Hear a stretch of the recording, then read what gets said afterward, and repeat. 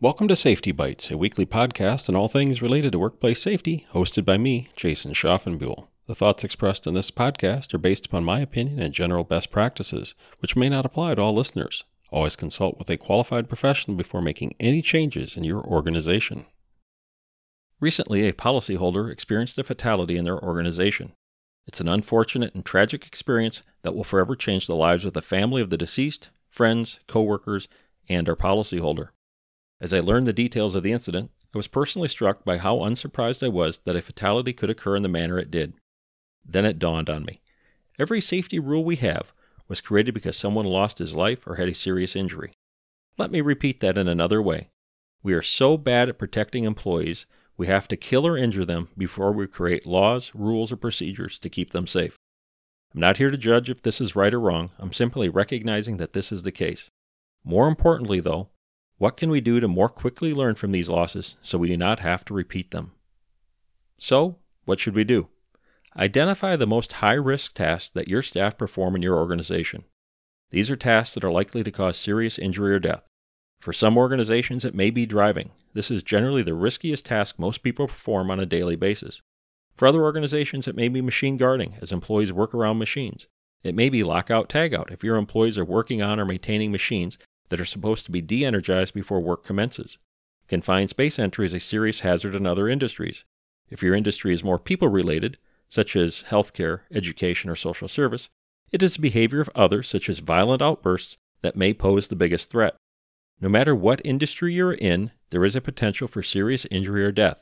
If you don't know how to determine what the high-risk tasks are, talk to a safety professional, your insurance loss control representative, or even ask your employees. I bet they know. After you've identified what the high-risk tasks are, then you need to evaluate what controls you have in place. Are the controls adequate? The first test of adequacy is to see if what you are doing meets the minimum threshold established by OSHA or consensus standards.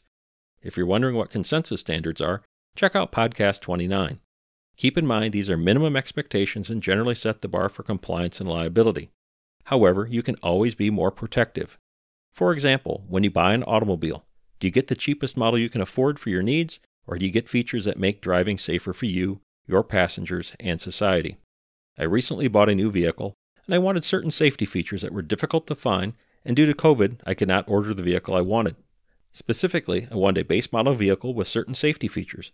I didn't need dual climate control, leather seats, seat heaters, navigation, power adjustable everything, etc.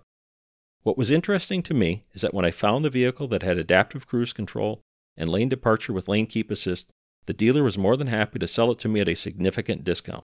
I asked why, and the response was that people weren't looking for those features, and he had difficulty selling vehicles with those options. To me, these options were worth the additional cost, which was still less than what most people were paying for similar vehicles with all the cushy options. The second way to address serious injury is to involve the people who are exposed to the hazard. Talk to your employees. Ask them if they feel that the controls that are in place are adequate. What ideas do they have to make these high-hazard tasks safer for them? Now, you will have some employees who simply don't like change and think that making something safer is crazy talk. I see that every day. I don't ignore them, but engage them to understand why they feel that way. Some of these discussions have led me to see the error of my ways and come up with even better safety solutions. I remember one manufacturing process that I was trying to make safer, and an employee told me that would just slow down production. I had a feeling that my idea would slow down production, but I didn't think the loss of production would be that great. But instead of forcing my idea, I asked the employee what could be done to make the task safer. He smiled and said, "I'll tell you what I've been telling them for years. If you modify how the previous production step is completed, you can eliminate this step completely." I was intrigued, so I asked for more information. At the end of our discussion, I was a champion of his idea and suggested the change be implemented to improve safety and productivity. Sadly, because I was in management, they listened to me and implemented the change. It saved both time and labor cost, so production was increased and overall costs came down.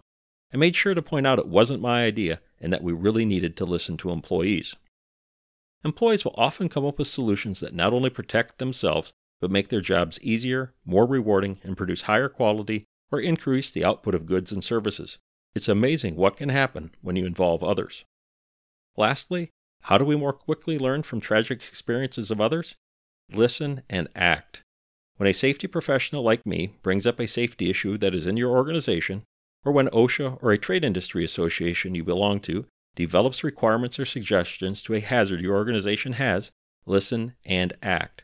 Don't simply brush off the issue, saying it has never happened here, or assume you're so different that it won't happen. You should assume it will. Then, act on how to prevent it. Here's another tragic example to illustrate my point. I was once at a facility looking at a new piece of equipment. I explained how the guarding should be improved because an employee was going to stick their hand in the machine and get a radial fracture of the arm. How did I know? I had seen it happen before, and it had happened at other facilities that had the same process. When I went back 6 months later, the machine was guarded. I told them I was impressed. They sheepishly explained that they had ignored my warning and that an employee had been injured almost exactly the way I said he would be. Instead of breaking an arm, the employee had a radial fracture of the leg. I still don't understand why the employee put their leg in the machine, but improved guarding would have prevented that as well. Here is the big problem. The rate of fatalities in the U.S. workplace has not materially decreased in the last 20 years. In fact, it has gone up in some years. While injury rates are going down, fatality rates haven't really changed. So I ask you, please think about those activities that occur in your workplace that can lead to death or serious injury. Are you doing enough to eliminate the needless and senseless loss of life that can occur? If you're not sure, talk to your employees, find a safety professional, or talk to your loss control representative. As a safety professional, I can tell you we all want to help improve workplace safety. We do not want to hear of another person losing his or her life because an organization didn't act. Remember, what you do for safety today may prevent a death tomorrow. I hope you enjoyed this podcast and will join me next week. Until then, please make time each day to create a safer workplace.